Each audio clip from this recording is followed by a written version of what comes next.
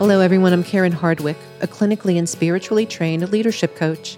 And welcome to Saving You a Seat, leadership conversations from around the table. This is what I know. We are not leaders having a leadership crisis. We're leaders having a human being crisis.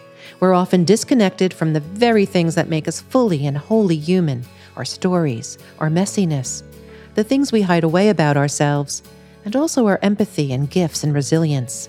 When we own these things I call connection creators, we lead with courage and grit, love and grace, self-discovery, and spirituality.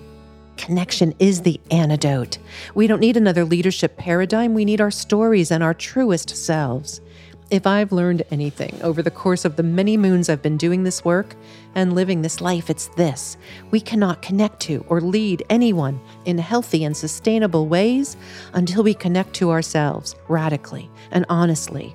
So if you're interested in leadership at work and in life, in deepening your self-awareness and having the courage to change what you can change, this podcast is for you.